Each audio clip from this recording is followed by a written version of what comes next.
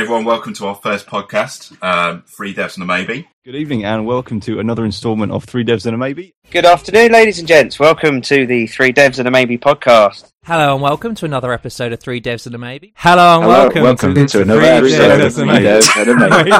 Oh, that was great. Hi everyone. Welcome to another episode of Three Devs and a Maybe, the 100th episode. Hey. We've done it. We did 100 episodes of this. That's Can we crazy. retire now?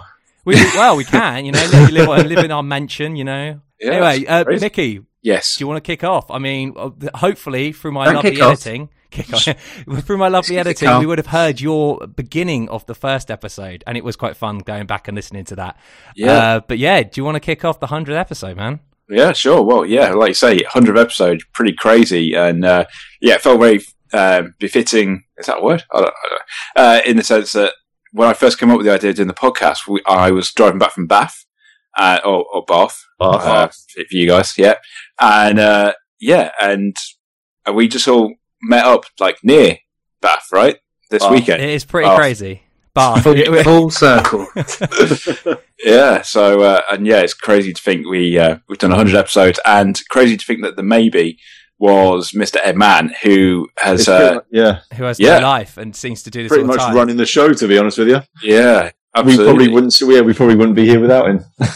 Yeah, exactly that. And I guess this is the right sort of time to thank someone like our repeat guests and really loyal fans of the show and people who've come on the podcast. I mean, I hate to list them now because I'm going to forget people, but certainly like Ed, you raised the point that Joe Watkins has been on was that 8 times? And Jimmy in particular as well. Jimmy Burrell. Yeah, the nicest guy on the planet. Yeah, absolutely. And everyone who's come on the show and has taken the time. I mean, we never thought that this would actually be anything really. And I think everyone who's come on, we've been blown away that people have given up their spare time to come on, really. And people who I thought we would probably just delete our email straight away. Well, that's it, yeah. Delete our tweet, delete our email, and ignore it. Actually going, yeah, sure. And we're like, oh, crap, you actually want to come on? Wow. Okay, I didn't really expect a yes. Yeah, that's it. So, but anyway, should we go around as we usually do?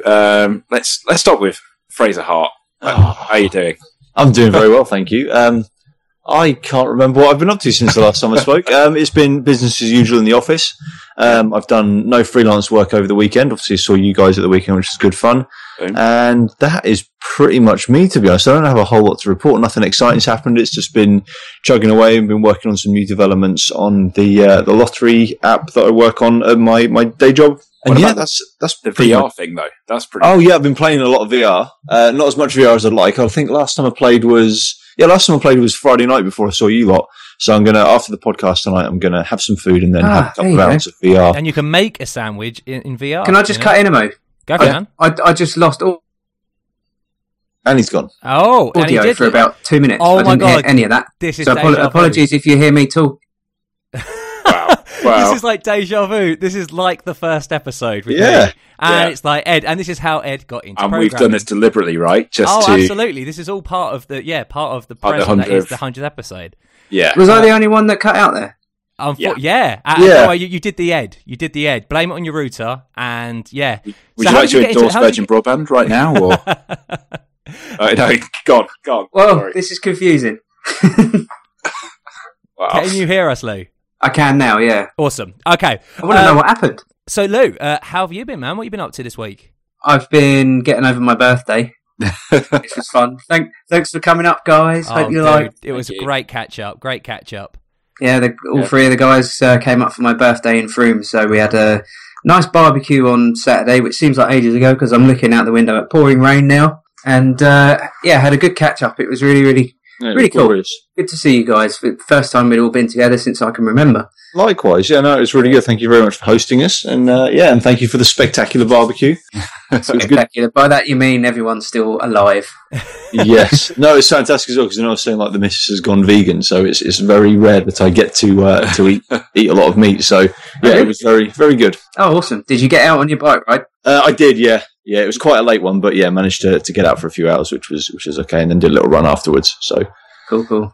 Yeah. Well, it's like it's come and gone. We're all back working again, and suddenly, But work's going all right. I've got 2 things going at the moment that keep flip flopping. My You can't say the actual name of what you're doing when it's not gone live yet, can you? It'd be much easier if I could. But the Rightmove property site has come to another little bit of a halt, which is a bit of a pain. But that's all been going well. Is it Silly Billy tax? On my mug. Ed got me a mug. Oh, I got you. No.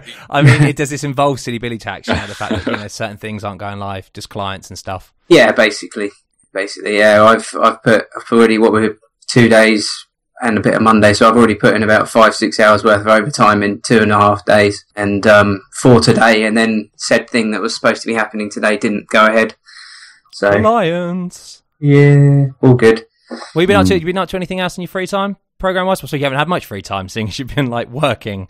No. I've been out on the golf course a little bit. That's been going nicely. Nice. Other than that, I've just got one other project on the go, which is an in-house thing for the company to help showcase all the photography for the brochures, which has been quite an interesting project. I've been doing that. Can you speak a bit about that? Are you allowed to talk about that, or is that under wraps? No, that's all right. That's just a client thing. That's so basically what happens is we send out photographers to go and take nice high-res pictures of all the properties and stuff in London that are going to be going into the brochures. And currently at work, they send them the photos and they just have to manually compile PDFs with them, which takes them forever because there's probably 50-60 photos for each project. So I'm building just an app where they can upload all the photos through and then compiling them into contact sheet PDFs on the front. They're called contact sheets, but they're just basically like a photo album in PDF form. So nice. Yeah, that's pretty much what I've been doing. I've gone a bit crazy with it. I've taken the opportunity to try and do a few different things. I've started with a fresh Laravel installation rather than plugging in all my old existing code and stuff. And yeah, it's been quite fun to work on, actually. I found a really cool thing called Upload Care, which I don't know if you've heard of. No, what's that? It's like a CDN cloud-based thing, so you can upload all your images onto the server, onto the Upload Care servers rather than onto your own. Oh, nice. Do they provide like an API? So is it like hosted uploads then, essentially? Yeah, it is cool. Exactly that. I'll put a link in the... Yeah. What's the pricing like on that? It's not too bad. You're all right up until... hang on, I'll just get the thing up. It's free for quite a while. Because it's always interesting with these, because some of them kind of are just essentially wrap like S3. Do you know if this like wraps S3 or has it got its own? It backs up to S3, but I don't think it wraps anything. I'm not entirely sure. It supports a few various things. But it's quite nice sometimes to just let someone else deal with all the upload stuff, especially assets and things like that. Well, when you're dealing with this many pictures and stuff, like 50, 60 high-res images. You don't want that hassle. And then, as you say, like backing them up, making sure they're all right and everything. You just want the business logic. You edit, update, but then the actual assets are stored somewhere else. Yeah, exactly. And they give you like a really nice widget, HTML5 widget that you can stick on your page as well, that you can use for dragging and dropping and all that stuff. And it just kind of works and it's nice. You know, it takes care of a lot of stuff that would otherwise take a while quite quickly. Brilliant. So you just have to register your account in there, get your key, drop that in, and Bob's your teapot. That is a Bob's your teapot. How about you, Mickey? What have you been up to now? So obviously I'm still working on my big sort of web stats project and trying to think if there's anything new in there that I should really talk about. So I've swapped out the OAuth library that I was using. Brent Schaefer's one, and I'm now using sorry for pronunciation, but Luca Digisperi's one, which has like a sort of custom made for Laravel, which has been quite nice. Generally still massively confused about OAuth, but I think slightly understanding it more than I was. And I've gone from using sort of like a refresh token system to just sort of a standard client credentials one. And what else have I been doing? I've been doing a lot more PHP unit stuff just on my API endpoints. And other than that, there was something else and it's completely gone. But that was the most important part. Yes, exactly that. But it's still going. I've had a lot of like demos this week, like one to my client and then one to one of the shareholders of the always fun project. Is that always when the problems happen and you're like, oh come on, how did the demo Yeah, weirdly the demo went a lot better than I thought it would do, to be honest with you, and that's where the testing I guess has come in handy. So yeah, just really busy with that, and then I still got my masters looming that I really need to get done by September, and really struggling, to be honest with you, doing that and being self-employed is really, really hard. And yeah. Do you find guilty when you're... I guess, but it could go both ways, doesn't it? Like, you'd feel guilty when you're doing your coursework, and you'd also feel guilty when you're doing work because you're neglecting... 100%. And on top of that, feel guilty sometimes that I've not spent enough time with Toby as well. So, but at the same time, if you don't do the work, then you don't make the money. And it's not like, if you've got a full-time job, then you get paid regardless of whether you've been lazy that month or you've put in a great shift that month. And so, it is very different in that respect. But I'm still really enjoying it. And I am learning a lot. And I said to Ed today, I still feel like I'm learning React. Like, I've been using it for, maybe 4 or 5 months now. And I still feel like every day I'm learning something with that, or, a different way of doing it, or a better way of like using components in like various areas, like reusing them and stuff. Yep. I guess in a way that's really good because it means it keeps it fresh and I don't know, maybe keeps the enjoyment value there when you're constantly learning stuff. Definitely. I really have learned a lot in the last 5-6 months, actually. I really feel I've benefited from that. And React and Flux and React Router I started using the other day because the application I'm making is supposed to be a single page application, so I wanted something. So you mentioned PHP unit on your API. Are you also doing testing on your React stuff as well? I'm not. Yeah, I do need to do that. Yeah, you kind of shamed me there. But at the minute, sorry, you're absolutely right. Absolutely right. But I sort of, when I started this project, I was thinking, because I'm my own boss, effectively, I'm going to do this 100% right, and I'm going to have testing from the start. And then it was like, right, I really need to meet this milestone by this date, so I'll just get all this code out and then I'll test it afterwards. And like literally, it's in, sort of this week that I started adding a lot more testing to those API endpoints. But I felt like that was a good place to start because if they're working, then in theory, the rest of the application should work okay. But you're right, the front end stuff, the React, I really do need to. And I don't know what the best way to do that is. I don't know. Ed, do you have anything? We my builder, we've kind of gone through many different ways of testing the React side of things, because you can kind of go, React, is the view layer, like you were saying, like with React Router and things, and you have the Flux architecture around it, but you kind of encapsulate all the business logic within Flux and the stores, and then you use React just for the presentation layer. But you get into some cases where obviously you use things internal state within React components, and then that makes them a bit more confusing. So what typically now you use the kind of Redux model where essentially you're passing down props all the time. So your components are just passing props. Like you can have a little bit of state within them, but everything should just be passing props. And essentially, because that's referentially transparent, which essentially just means something that if you pass it the same parameters, it will give you the same output. Now, if you make a React component with only props, everything that I pass you, technically, if I ask for the result of that, it will be the exact thing that I expect, and it will be that way all the time. As opposed to maybe with state things, what happens is you load up a state component, you arrange it into a certain state, and then you do your asserts and things. So typically, we've kind of gone through. So the way that I typically have done it in the past is you have your Flux, so you kind of have, so you're looking at the diagram. If you were to look at the diagram of the Flux architecture, you'd know from the actions to the store, where you say, okay, then like pass this in, and then the output, which is the store, assert what comes out there, and you just use that as a black box essentially. So you're just saying, call this action with these props, with these arguments or whatever, and assert that this store is in this state. Brilliant. That's input output. That's very nice, very easy, very, kind of state driven testing. And then from there, what you're using that state for is for the components. So then what you'd do is you'd stub the store, and then you'll be able to then just isolate and use the React side where, you're doing the React. Maybe you're saying, okay, when it's got these, this store state, it should be represented like this and things like that. Clicking that should, you then do the contract test where you're saying, okay, if I click on this button, what should happen is it should go and call this client action. You can spy on that to make sure it does that. So you can assert both levels. You can assert both the actions to the store in its isolation, and then you can assert that the React side of it is doing it, where it's displaying the things correctly. It can do some internal state, but this is where it gets a bit, a bit funky, where how much do you want to do within the state of React. Maybe you should be pushing that more out into the Flux architecture, and or Redux, whatever you use, and then what you then do is you can do your contract test, which are when I actually click these actions, what happens? When I click on something, does it actually call the correct action? Doesn't matter that it's doing the action because you're testing the action in another kind of isolation test.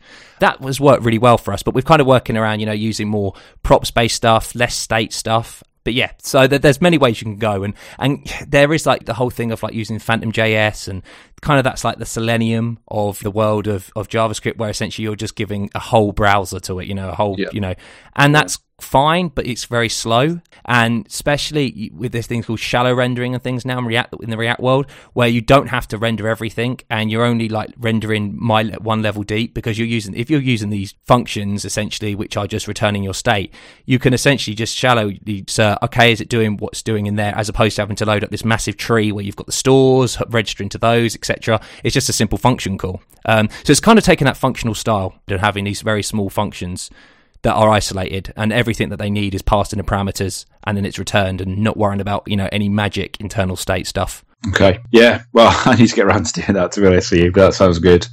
Yeah. So, how about you, Edman? You're the only one we've left out, right? Yeah, I'm really good, thanks, man. Yeah. So, what I've been doing? So, a project that I've been working on, probably last week started.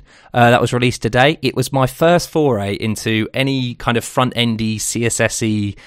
CSS, JavaScript, more kind of just the typical front-endy stuff, as opposed to like the application side stuff using React and all that in a while, probably in a year or two, which is quite crazy, in a year or so.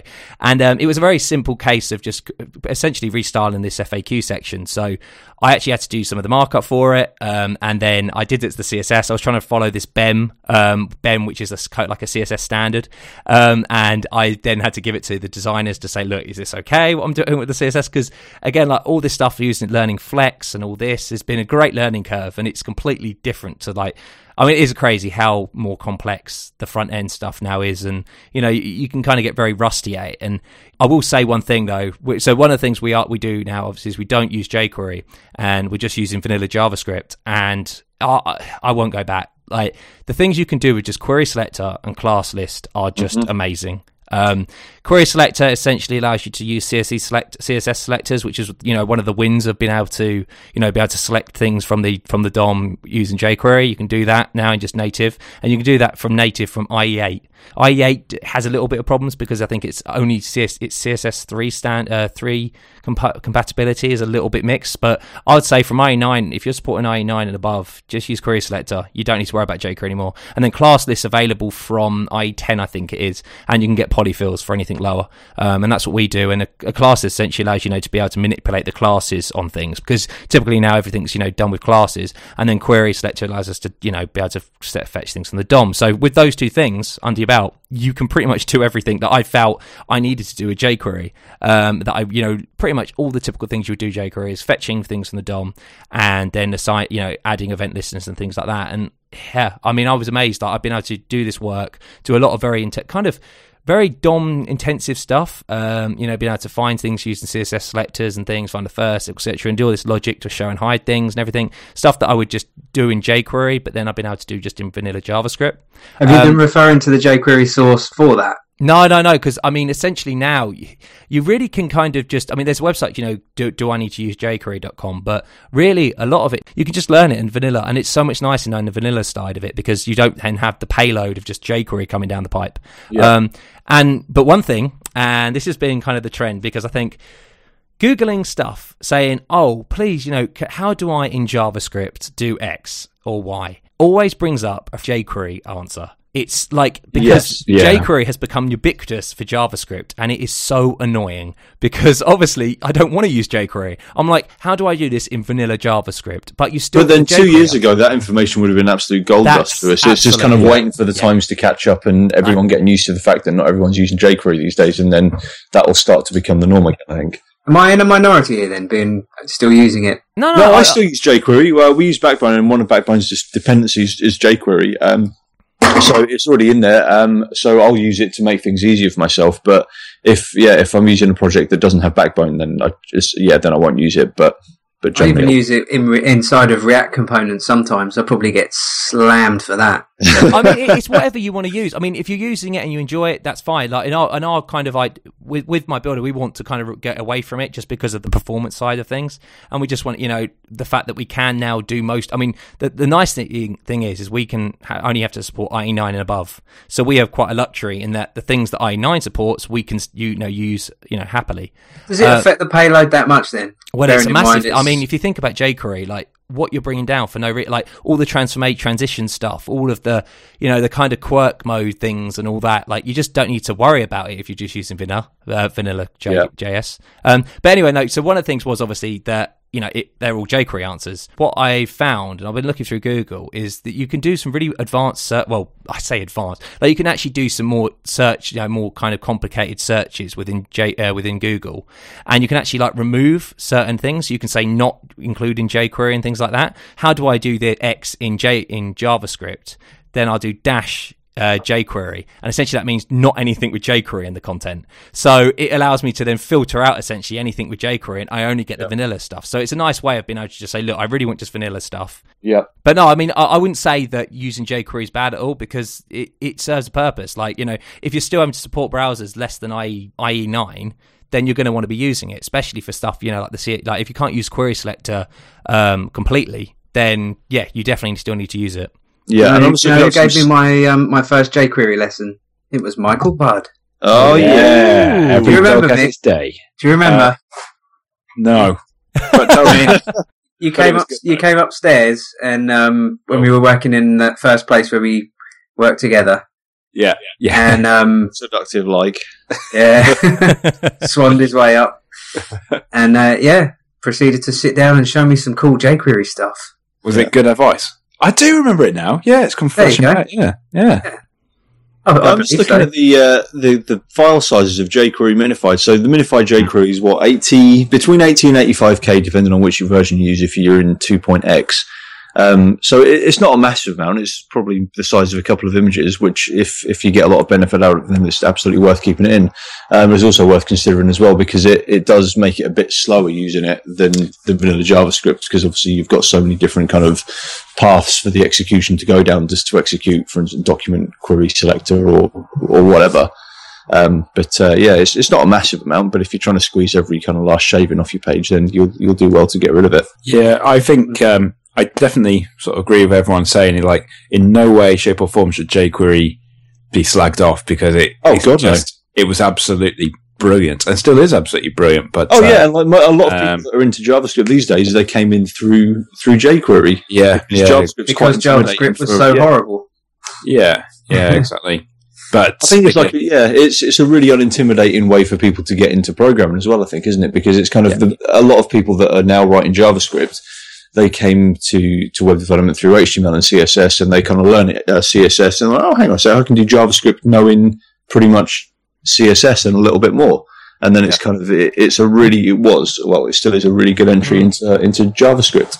I mean, jQuery essentially made the APIs that we have for JavaScript, for the DOM, and for dealing in the browser, made them better, because the fact that we had this nice API from jQuery heavily influenced, I'm guessing, how they developed Query Selector, and how they developed all these things that are now present in the browser.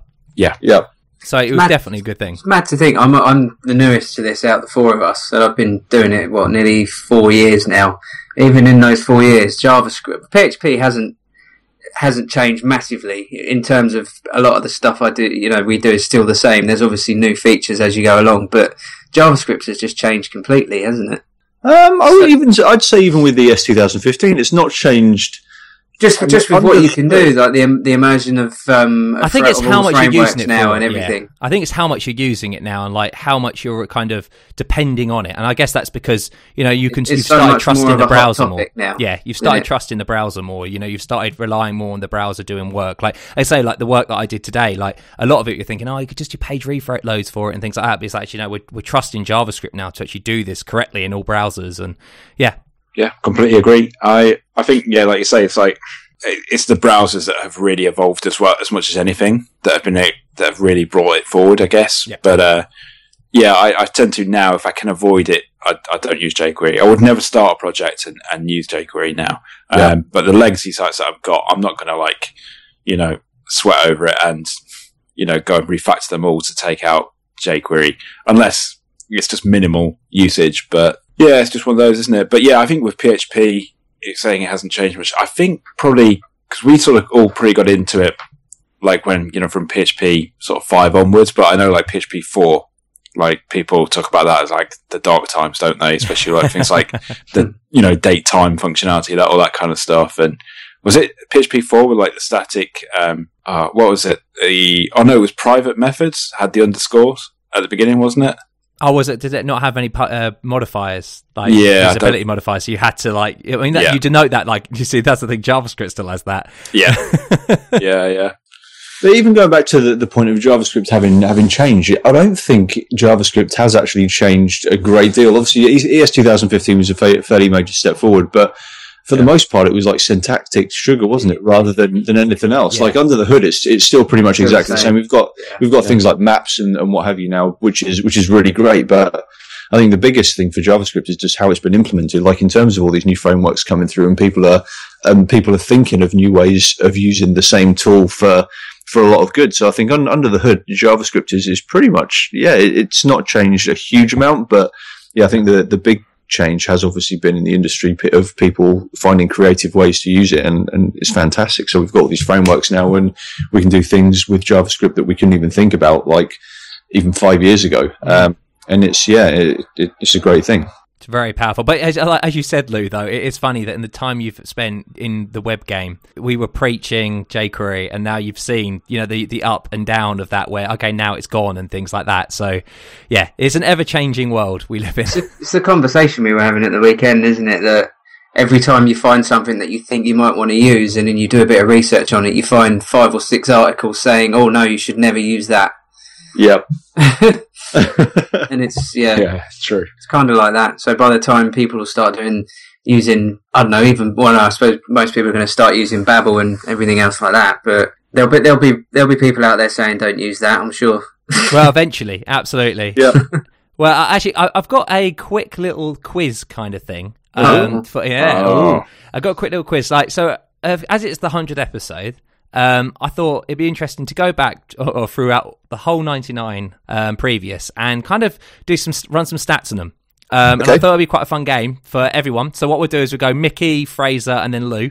And you give me the answer you guess, and the closest one wins, essentially. Okay. So I've got a couple of questions. So how much time, the duration of time, do you reckon it would take to listen to the whole the previous 99 episodes? How long do you reckon they go for in total, back to back?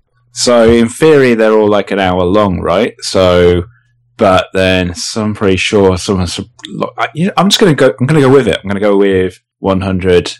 100 hours. Okay. How about you, Fraser? I'm going to say slightly over, because I remember in the early days we were doing shows that were kind of like, we had a couple that were 2 hours, and then we went through a run of doing like hour and 15-minute shows. So I'm going to go a little bit higher. I'm going to say 100 and... I'm torn between 115 and 120. Ooh. I'm going to say 120. Okay. How about you, Lou? We're usually pretty good at hitting the nose of 1 hour at a time, but... As you say, I remember there was one we did with Justin, probably the first one we did with Justin, where we probably could have gone on all night there. So I think we cut it short somewhere around the 2 hour mark, or maybe just beforehand. And there aren't that many that we've done that have been under an hour, I don't think. So I'm going to say, what did Fraser say? He said 120. I didn't want to take his right. I think it's more than that. So I'll say 140. Oh, wow. Okay, let's be ambitious. So I'm just looking through Google, and so 140 hours is 5.8 days in total, and then 120 hours is 5 days, and 100 hours is 4.1 days. Now, the actual answer is, drum roll a little bit, 4 days, 10 hours, 10 hours, 50 minutes, and 58 seconds. So I think it is Mr. Michael Budd. You got it. Say minutes. Yeah, well, and I'm going to then ask the average duration. So it is over an hour. I'm going to give you that because everyone got an hour. So how many days do we have? So it's 4 days, 10 hours, 50 minutes. 4 days, 10 hours. 10 hours. So 24, 48, 96. Because I made 120 106 hours. Do you say 4 days, 10 hours? Yeah. 106 hours. 10 hours. 106 hours, yeah. So it is, I think Mr. Michael Budd did get that one. So the other question is the average duration. Now, it is over 100. No, 100? No, sorry, I'm getting confused now. It is over 1 hour. but how much past an hour is it? Our average duration per episode? 1 hour, 5 minutes. Ooh, okay. Fraser? 1 hour and 4 minutes. And Lou? 1 hour, 6 minutes. Okay, well, the actual answer is 1 hour, 4 minutes and 45 seconds. And how many seconds? 45 seconds. Oh, Mickey wins. Oh, excellent. Right. Yeah, so that's it. So it is over an hour each episode. Mick with the least free time on his hands out of all of us, yet knows this stuff. Unbelievable. 2 other questions. These are actually quite interesting. So, which day of the week do you reckon we release the most episodes on? Tuesday. Okay. Oh, release. Release, yeah, not record. That's the trick. Yeah, it's release. Thursday. Okay. Thursday, yeah. Fraser? Wednesday. Okay. Lou?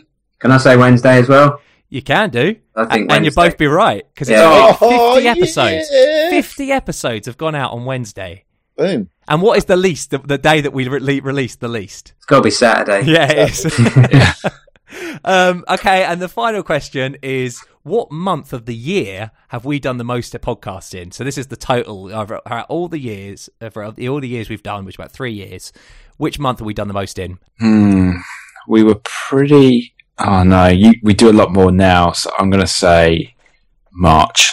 Okay, Fraser? April. Lou?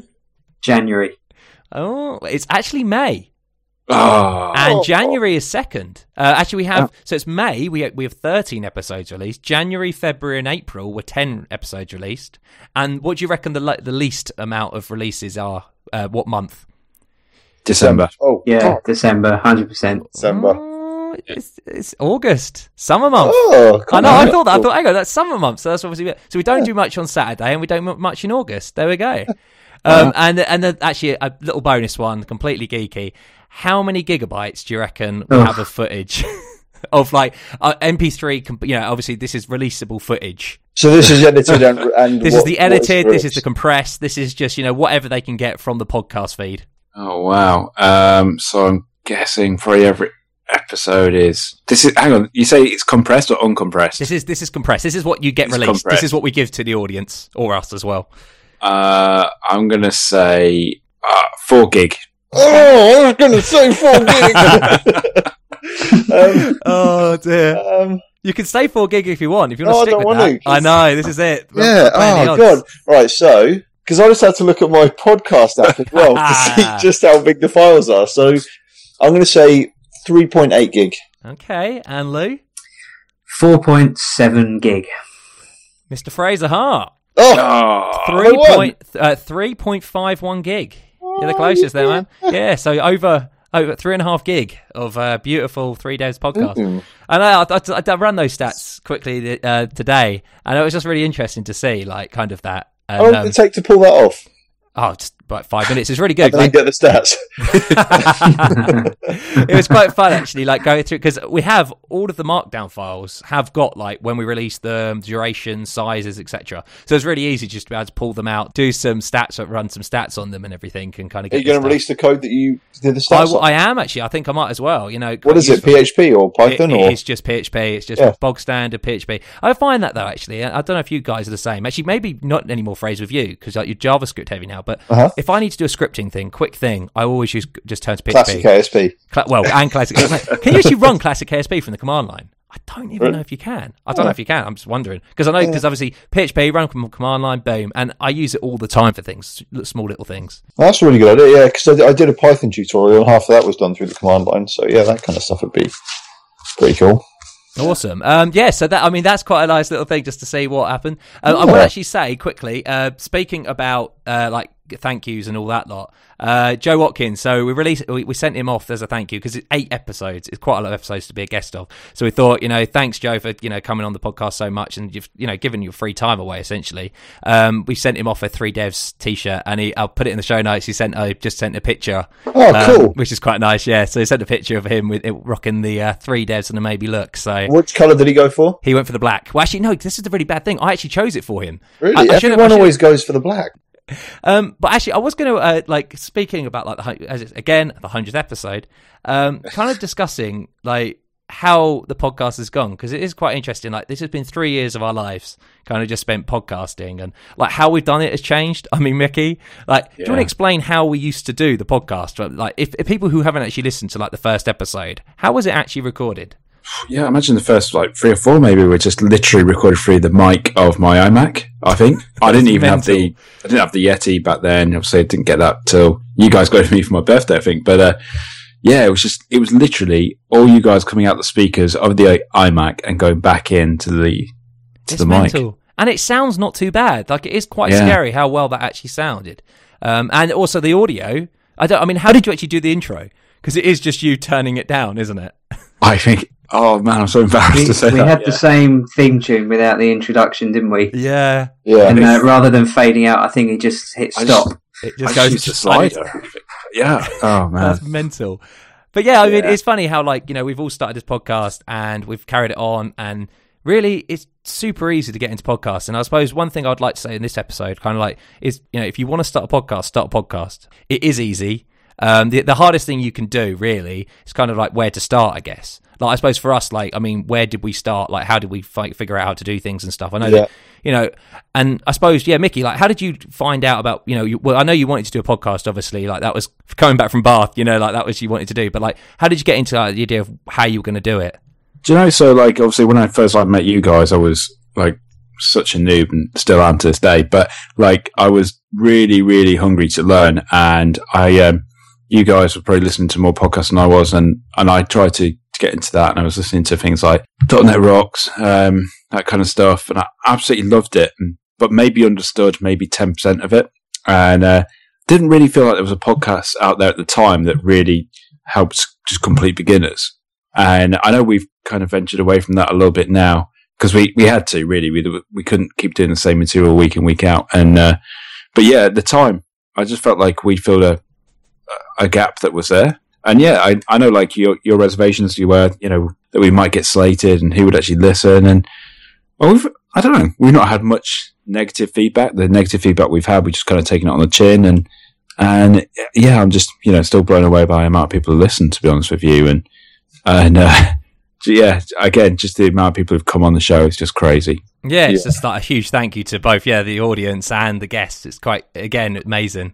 Yeah, and I think, didn't we get an email like one time, it was like from Australia or something, saying, oh, because of you guys, I've quit my job and become a developer or something like that. I think so, yeah. That is like the most amazing thing ever, isn't it? He's dead now. He committed suicide 2 months later. He regretted it immediately once he did it. He said, why did I listen to these British people? It's so weird. They got a funny accent. That was like the main, I think, and one of the criticisms we got, wasn't it, that we sounded too British. I don't know how we can change that, really. Apart from putting some awful accents on.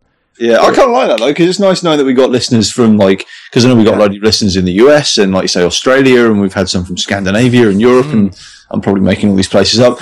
But carry on. They don't know the stats. We can carry on. Yeah, we get. But it is really nice just kind of knowing that, because we generally come together, and it's nice kind of chatting to each other, and we do this as much just to catch up with each other. And it's really nice that people actually take an interest in what we do, and kind of it's nice that people actually spend the time in their busy days to listen to what we do. And we do really appreciate everyone listening, and all the feedback we get is beautiful. And I think the other thing is, for me, like, I think imposter syndrome's become quite famous. Like, in the last few years, it seems to have come to the surface more. But I think certainly when we started recording the podcast, I was certainly a lot more intimidated by a lot of the podcasts that were out there, and I felt like anything I didn't understand on a podcast meant that, you know, I was clearly doing something wrong and I shouldn't be in that business. So I just wanted to do a podcast where we weren't afraid to say, look, I haven't got a clue what this does or how it works. And yeah, I hope that was refreshing for some people. Obviously, I'm guessing it was because people listened. So yeah. I think it's great. I remember the first time we sat down and did one of these podcasts, like, as I'm recording now, I always sit on my bed because I don't have a desk in my flat. So I sit on my bed with the microphones in my legs. But I remember, the first time we recorded one, I was sitting there absolutely petrified. Like, I don't think I've ever been as nervous before in my life. And I remember we must have run through the intro, like, everyone's sitting there giggling, like, no, you do it first, no, you do the intro, and all that stuff. And it's really kind of nice to, like, think back to then. And then, I think we've all become a lot more comfortable on the podcast and what have you, and whether that's reflective and whether people are enjoying it now. We sound better and more professional. Hopefully we do. But yeah, it's just kind of nice to see how far we have come in. I don't think I do. I don't feel like I'm a natural when I talk about anything code related. That's why probably I'm the one out of the four of us that talks code the least. I don't know. No, I think you'd be being harsh on yourself there. Yeah. It's I don't know. Maybe it's because I'm still relative. Well, I don't know. I keep saying I'm new to it. I'm 4 years in. Maybe that's not new to it, but it's still. And whenever I'm talking about it, it doesn't feel kind of natural what I'm saying. And every time I try and talk about something, I immediately think afterwards, "Well, did that even make sense?" I mean, it made sense. It's made sense in my head, but I think that's true for like 90% of developers out there, and that's why it's important. Everyone on this podcast, man. I think, and Ed's not one of those 90%. Yeah, no, I am. The thing that really gets me is like we come on here and I'll try and like get words out and stuff, and then Ed's like the most kind of technically mindedly spoken person. Like you would make the best lecturer on the planet, I think. Yeah. Like you're really good and really fluent about talking about what's on your mind and stuff. So yeah, you kind of you say all this really articulate stuff, and I'm like, I saw this video on the internet, and well, that's kind of. But I feel the exact same way. When I'll once I eventually quiet down and actually shut up, I then think, crap, did I actually make any sense there? And like I have to think in my brain, I think I did, I guess I did, maybe. And again, like, I always go with this: if it helps one person think about one thing that I've talked about, great. Like that's all that matters. And if every episode we help one person, or maybe every other episode we've helped one person, whatever, that's the value I get out of them. It's been able to like help people, and again, and also talk to you guys, because I mean that's the thing. Like this is the only time we ever get actually to talk to each other. Really, I mean, again, we met up at the weekend, but that's very rare. So this is the only time we all kind of get to chat and talk about this and geek out like we used to do. Yeah, and I think Lou, with your point, I am 100% with you, and I'm the same in the sense that like I see something in PHP and I think, I need to know why that works, and then even if I understood that in PHP, then I want to know how it works in C, and then I want to know how it works in like binary. I that's just the way I am, and I have to deal with that every day of my life and realize that I'm never going to understand everything. But I come to the conclusion that if you make software with good conscience, and you do it in a way that you think is responsible, and you think you're covering things like errors and bugs, that kind of stuff, and you test it, then you know what, you've done your job, I think. One thing I mentioned to you guys at the weekend, which I would say is advice that I would give to anyone who might want it, is obviously it's a bit of a crazy industry out there, particularly when you're looking up stuff online and you're trying to find out, whether or not you should do something, or the best way to do something. I mean, as I said earlier on, there's always a million reasons not to do something. So find a few people that you do trust, and and go from them. If there'll always be people out there that that you can trust, I think. Yeah, and does that make sense? I've done it again. I've just said that, and then my brain's gone. That didn't make sense. My brain's gone like it's a separate entity. Perfect sense, mate. And I think the thing is, and I read this just recently, I can't remember if it was Alex Bilby or Sam Newman, one of the books I'm reading, but he basically said, look, sometimes people like Google will do something and people say, well, Google did it, it must be right. And that is not the case. Like, even big companies and big developers do things the wrong way. And I also think if you're constantly trying to do things the way that someone else says you should do them, how will you ever learn your own style as well? Yeah, absolutely. But I know I will have imposter syndrome to the day I die. And I think a good developer does a bit. I think because you shouldn't be you should be confident but not cocky, and you shouldn't. Confident. I can have confidence, but I can still have imposter syndrome because I still feel like, whoa, I don't really know this stuff. But what happens, as you say, is the more you know you don't know, and that is the beautiful thing about our industry, and the beautiful thing about any industry where there is so much going on and so much change and so many clever people around and from so many facets of life who come in. Because in this industry you'll get people who went to university, or someone who was a scripting kid hacker, coming in, or you'll get the people who are the mathematicians, you'll get the people who come in when they're older and stuff, and you'll get all these walks of life, and they have so many different kind of clever things, or scientists and everyone. Like, you'll get all these different people and all their different experiences and stuff, and you're bound to feel imposter syndrome because everyone's different. But you've got to remember that what you have, So you have something that no one else has, and that is, Exactly, you know, yeah. what your experiences and your things, you know, and it's the truth that, you know, we're all going to be wrong some of the time. Like, it's fine to be wrong, and I think it's nurturing that and allowing yourself to be wrong and allow yourself to learn. Because no one goes around just completing everything. And like you say, Google does it wrong too. A lot of big companies do it wrong. A lot of people do it wrong. I think the trouble is people, you know, and as you say with the whole thing, Lou, if you were saying, like, you know, that people will tell you that you're wrong, you shouldn't do it that way. I kind of, you know, I have maybe some tunnel vision at some point, tunnel vision, because sometimes what I do is I go, okay, well, as you say, like, I'll go through and I'll focus on these people, and, you know, I admire these people, you know, get the Uncle Bobs of the world and all these big people like Martin Fowler and stuff. You read their stuff and you absorb it, and you're like, oh wow, they're so good and all this stuff. And then, but then you move on to other people and you'll slowly build up, as you say, your own kind of thinking of things. And it's nice to have that confidence. Again, you still have the imposter syndrome, but you're just confident a little more in what you're doing. Yeah, completely agree. But I was actually going to say, mention for people who do want to start a podcast, like, because it would be great if there were like people making podcasts off the back of our podcast, you know, like they actually wanted to start, you know, doing it with their friends, you know, kind of thing, and that. And I will just mention how easy it is. Like, when we were doing it, obviously, it was very much like the first episode, you know, as Mickey said, like, we were just recording it through our iMac, well, Mickey's iMac, you know, through Skype. So Skype has been like the kind of the de facto, you know, Skype is the easiest thing, essentially. Everyone's got Skype. So I really recommend just using Skype or Google Hangouts. And there are some new ones in the market, but we'll go through what we've done. So we have Skype, and then what we did was we used to just upload it. I think we hosted it on your servers, Mickey, didn't we, for a while? I think we made an XML file that was actually just a static XML file that then we said registered off to iTunes and etc. And then you would actually manually edit this XML file. Yeah. And then we've kind of gone through some, you know, changes where we made it more dynamic. So we have like the files still hosted. Well, we hosted the files in Dropbox once, and then we went for more dynamic where we had it on the server in a DO server, DigitalOcean server, where it was a PHP site, and it would have, like, you know, it would generate the markup for you, the XML POG feed for you. And then, you know, then eventually now where we're at is, so we have Skype, that's our kind of de facto recording.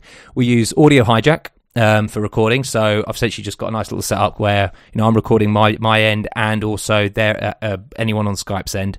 We could do things such as like double enders, which essentially is everyone's recording their own conversation, so they record their own local, and then eventually what happens is they'll upload it to one person, they'll mix it all together. That's the best way of doing it. I mean, it's the cheapest, easiest way of doing a good edit, and a lot of professionals do that. A lot of radio people do that as well, but we typically, I mean, the easiest way for us is we just go, you know, I record on Skype, and then I've got the people's audio externally and my audio, and then we use Audacity, just clean it up. One of the things, actually, tips that Stephen Proctor said when we edited, when we did the functional programming one with him, was he said, oh, you know, don't actually, he asked like for a little noise sample beforehand. I was like, that's a great idea. So now what we do before we record, before we actually start the intro and everything, we'll just do a simple, can we have just 10-second silence, and essentially that 10-second silence allows me to pick up a good noise sample where I can then use in Audacity just noise removal, and it is amazing how effective that really is. So yeah, I mean, that's essentially kind of how we do it, and then we upload the files, get uploaded now to a DigitalOcean box. We played around with S3. S3 was great, but it was very, very expensive for what it was, really, because we don't get loads of traffic, but, you know, like, these files are 30 megabyte each and everything, and it mounts up. So I went back to the DigitalOcean box, and that's come down the pricing and stuff, and we're still getting very good. I mean, there's 1 terabyte transfer on, you know, a DigitalOcean box for, like, you know, the $5 version or $6, you know, one. So it's amazing. I mean, that's fine. And then we host on GitHub. So GitHub, then what we do is we have, you know, the static build and Jekyll, and you can see it, like, it's all available, and I'll put it in the show notes, the GitHub repo that we have, and you can see and just copy it, clone it, change it, and yeah, make a podcast. It's a great experience. Like, again, like, it's become part of, it sounds really corny, it's become part of my life, really, because it's something that I can always go to, always like, oh, it's really interesting, oh, it'd be really cool if we could talk about this, I'll talk about it with you guys, and it's been a gateway into, like, being able to talk to people that we never thought we would talk to, you know. Yeah, that's the thing, because you've had conversations with, like, some of the rock stars of the industry, haven't you? Like, the great thing is they're just humans. Like, everyone's like, you may ask these people, like, oh god, I really, you know, and you speak to them, and they're the nicest people in the world, and that's the like great Joe, thing. for instance, like, he makes PHP. Yeah. I know, mental. He is, you know, a core PHP developer, and he's the nicest guy ever, and he's open and free to talk about anything. And with Joe, we've been able to do, like, screen casts and things like that. I mean, I never would have thought of being able to talk to me. And this is the nice thing. Like, remember we spoke to with Adam Watham, you know, where he started up Full Stack Radio, and it's just kind of like you ask someone, say, hey, do you mind just talking to me for an hour, just randomly on Skype? It's like, okay, why? No, you weirdo, what are you doing? I've got a podcast. Boom, there you go. And it makes instantly people like, yeah, okay, then I'll come on as it's a podcast. So it's essentially a way for us to talk to all these really clever people and in kind of delivery of a podcast. So, I mean, it's really great. And again, like maybe if you have any problems or any issues, like just ping us, like contact 3daysonthemaybe.com. If you want to start up a podcast, if you want any info, any help, we'll be more than happy to help. One annoying thing about iTunes is really kind of like the stats and things like that. We never really got it down, and I did kind of have it down for a bit, and then I messed it up and everything. I've been playing around with a lot, but the one that I've actually stuck on now is something called PodTrack, and I would recommend just using that. Essentially, PodTrack is like it's a free pod tracking, essentially, because it's PodTrack software, online service, and all you do is you just append a URL, so it does a redirect link essentially to your actual asset, so then it can work out all these things, and it deals with all the stuff of like, you only want unique IPs, you only want unique downloads, you want to make sure that it was a full download, all the funky stuff that it needs to do, and it will give you a nice stats, for like, oh, how many people downloaded it and stuff, and what's most common countries, etc., and all these interesting things. But yeah, that's me just kind of yabbing on, but I would say, like, really recommend people make podcasts. They're awesome. They are very awesome, and I get by day listening to different podcasts and stuff. So yeah, the more that are out there, then the better, in my opinion. Can we, for the 100th episode, can we release the unaired episode where Fraser talks about arrays and like apples and pears, and it takes like 4 takes? Tears pouring down my face during that, because I remember. We got so, talk about not being cocky or anything. We got so cocky on the second episode. We'd done the first one, and we're like, oh, phew, that was good. And, we were like, yeah, 10 people have listened to it. Exactly. And then we're like, let's do the second one. And then, wow, yeah, did we just completely just get into giggles? And we did everything wrong. And it was like, yeah, this isn't professional at all. Like, it's great to have a bit of a laugh, but then you realise, wow, there's a lot of editing to do, and there's actually practically no good thing. And like the amount of time, you're talking about apples and oranges, and oh god, it was great. But no, it's funny. Like as you say, like all this is documented. Insane. But I mean, actually, one thing that you used to do a lot of, Mickey, because I've been going through some of the old episodes, just kind of listening to some bits of them, was the picks of the week or hot picks of the week. Oh, yeah. And I'm thinking we should bring this back. So I'm putting. We never had any. Well, we seem to make. Well, you always did. We didn't. Well, yeah, we're like, I don't know, the internet. Or Mick would find something, but then admit that he hadn't actually. Oh god! It's like, well, I haven't used this yet. And I never will, but I recommend this. No, absolutely. No, I'm not making you, Mickey. But no, so kind of like anything in your day-to-day job can be anything. Can you put a poll on Twitter? Should we bring back hot picks? Because remember the last time you put a poll on Twitter? It got absolutely one vote, which was a solid vote from you because I was talking to you at the time. Yeah, that was not a great poll. I'll do a poll, but we'll see how many people actually get it, how much people actually respond to it. But no, has anyone actually got any picks? Like anything on their day-to-day life, like, day-to-day, what software they use, what they couldn't live without?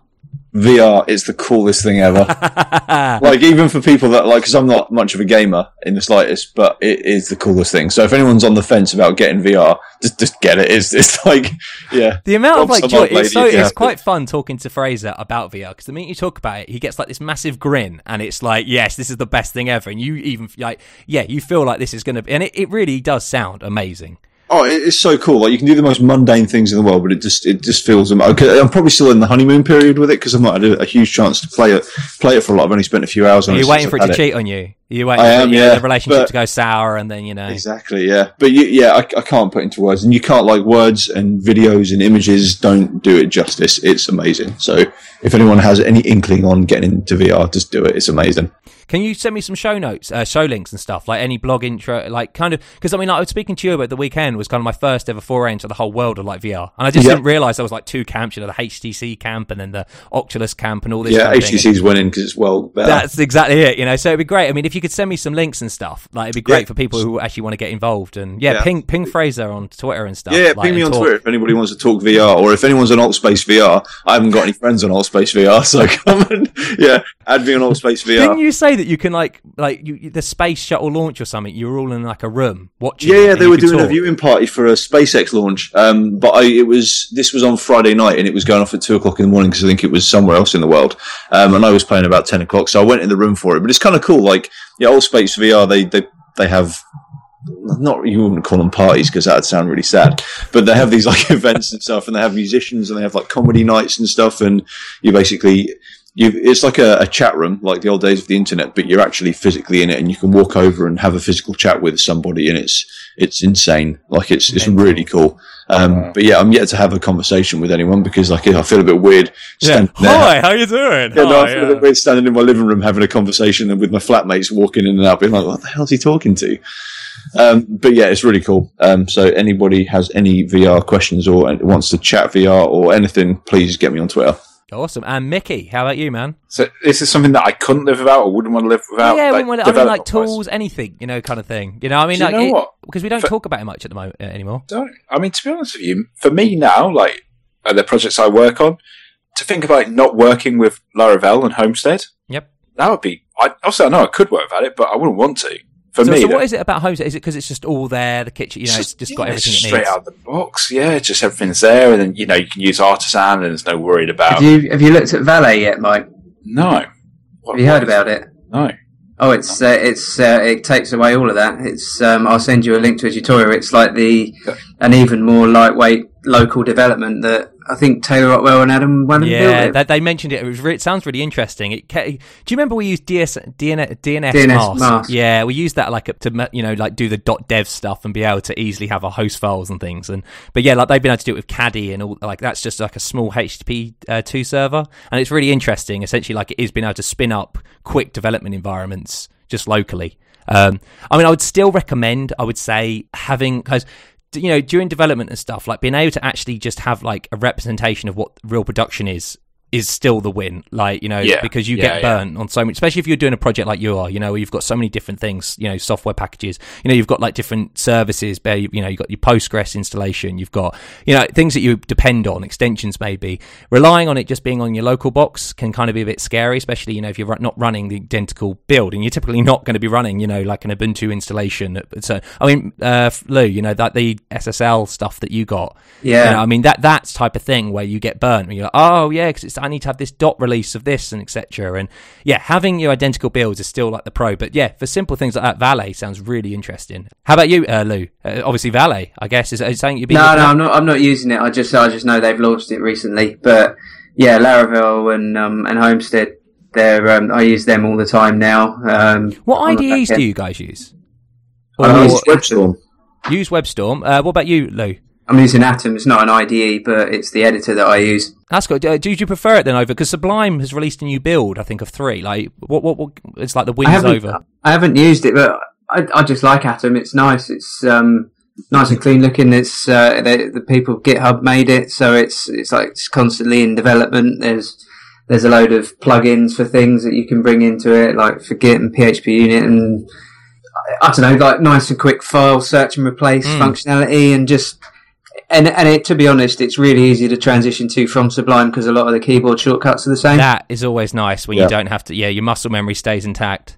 But yeah, I mean, Sublime kept crashing on my old laptop, and ultimately then it died. So I put a black mark against Sublime, although it's probably nothing to do with it. But yeah, I agree with Lou. Actually, I think Atom is a very nice editor. I use that at home, but in the office I use WebStorm just because they pay a lot for a license for me. So. And it's awesome. Like JetBrains stuff is so cool. I'm a PHP Storm guy, and it's essentially like the kind of the PHP equivalent of WebStorm, and it's got some of the WebStorm stuff in it with the Java because it's PHP is obviously the web language that includes it all. Yeah, and yeah, it's just awesome. I love PHP Storm.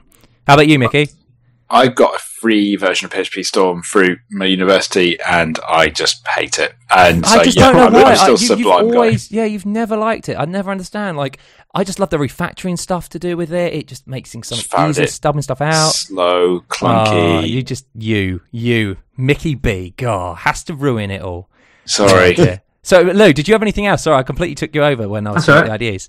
Only on the front end, browser sync. I've talked about that quite a few times. The thing that I use that basically synchronizes on my computer and on my iPad and on my phone. Yeah. So how does that work? So that essentially allows you to then have a development build that's locally running on your machine, and you just test it and develop and test it on other devices. You can have it open on everything, and it just synchronizes every time you hit save. It's got like a live reload thing built into it, so it does the whole job without you having to refresh and keep picking your phone up and looking at it and stuff. Does it It's really make cool. so? Do you like have it all set up where you have like the iPad, then the iPhone, and then your computer, and you save and you check it in all the browsers at the same time? Yeah, when I get Pretty to that cool stage. Yeah, it's very cool. It saved so much time because I don't literally have to have my hands on the phone either. I can, if I scroll on my mouse, it automatically scrolls up and down on the phone as well. Really? Yeah, Wow. it's insane. I Didn't can't believe realise that. more people aren't using it. Yeah, I mean that is. So does it set up as a local machine? Do you have to like on the web on your like other devices just go to your local machine then? Yeah, well, Sets up you URL. just basically I use the API that they've written for it. I've just got an npm script that hooks into it, and then when it boots up, it literally in purple just shows you what the URLs you need to access it on whatever devices you're on. That's awesome. You just go to I've those. I've never used it before. I knew that it could do like push it. I never knew it could do like scrolling. I mean that's mental. Yeah, give it Wow. a go. Honestly, I will definitely. That's by far certainly in the last 6 months the thing that's changed, that's improved my workflow the fastest. That's Or cool. most, should I say? Awesome. Yeah. One thing actually I will say, because I do now obviously work in with some people on a big project, a long running project, essentially a product, and you're using GitHub and you're doing the pull request driven development, essentially, where you have a feature, you do a pull request, it gets merged into master, released, etc. Actually explaining. Writing obviously good pull requests is a great thing, but like the assets along with that, such as say screenshots and things like that. One thing that I can't live without is recordit.co. So record it. And it's a free GIF animation recording product for the Mac. And it's amazing. Essentially what it does is you just, drag in saying, I want to record this part of the screen. You do your demo because you want to, maybe explain a certain bit of feature, functionality, especially if it's a front end thing, you want to show off what happens. And you record it. And it will then upload it to their servers. It will give you a GIF link. You then put it in your GitHub repo, your comment or whatever, your description. Boom, you send it to the person. I'd use it every day, pretty much. Is there a time limit on the recordings? No, not really. I mean, it's only as long as you really want. I mean, they're going to get bigger, bigger and bigger and bigger and bigger. Obviously, because GIFs aren't exactly the best format to store these things in, but they're just so ubiquitous. But no, I recommend recordit.co, and I use it every day. And it was one of those ones where today I was like playing. I used it, and I was like thinking, I need to make a note of that because I need to talk about it on the show because I use it every day and it just kind of slips my mind. Yeah, that's got to be useful for remote working, isn't it? Absolutely, because sometimes you just want to like show off something. Absolutely, yeah. Well, you want to just show off. Okay, this is the feature or this is a bug, and you can remember, you have a bug. Maybe you want to replicate it. If I replicate it, I haven't got enough time to fix it. I'll just start up this. Do a recording of a GIF, and I'll be able to like put that in with the actual, with the bug, and then people can see exactly what's going on. So I really recommend it, and because it's such an easy, there's so many different recording things out there. I mean, GIFs, are, again, ubiquitous, so everyone is doing like recording things. I love this just because of the fact of how simple it is. That it just once you put it in, you click it, you start record, it does recording, it will then give you a link, and that's it. Job done. So there's one that I use which is similar to that called Licecap, and it literally just lets you the same thing. You like draw a box around the area of the screen that you want to record, and you set your record settings like 24 frames a second. Press record, it will give you a 3-second countdown. Do what you want to do, and then it will spit you out an animated GIF onto your desktop, and you can share that wherever you do. That's cool, actually. Yeah. Yeah. So I quite often put those in like our Redmine tickets if there's ever like a dispute, like QA's requesting something that no one can replicate, we'll say, well, this is us trying to replicate it, and you can actually give a little GIF, and you can just upload it as an image to Redmine, and then everyone knows exactly where everyone is. And it's just nice to have that because it describes intent. Because especially when you're doing like big pull requests or you're doing bugs and things, sometimes it's very hard. Like we're not exactly wordsmiths as developers, so actually having something like an animation or like explaining it, a picture is worth 1,000 words, and a video is worth how many of those? So it's just invaluable, really. Has anyone else got anything else they want to talk about on the 100th episode? I think I've said 100th episode like a billion times, but it is the 100th episode. People need to know. Yeah, absolutely. Anyone else got anything else, or shall we wrap this one up? We should wrap it up, man. Wrap it up. And on to the next 100. All right then, audience. Speak to you later. Bye. See ya. You've been listening to 3 Devs and a Maybe. You can contact us at contact@3devsandamaybe.com or follow us on Twitter at 3 Devs and a Maybe.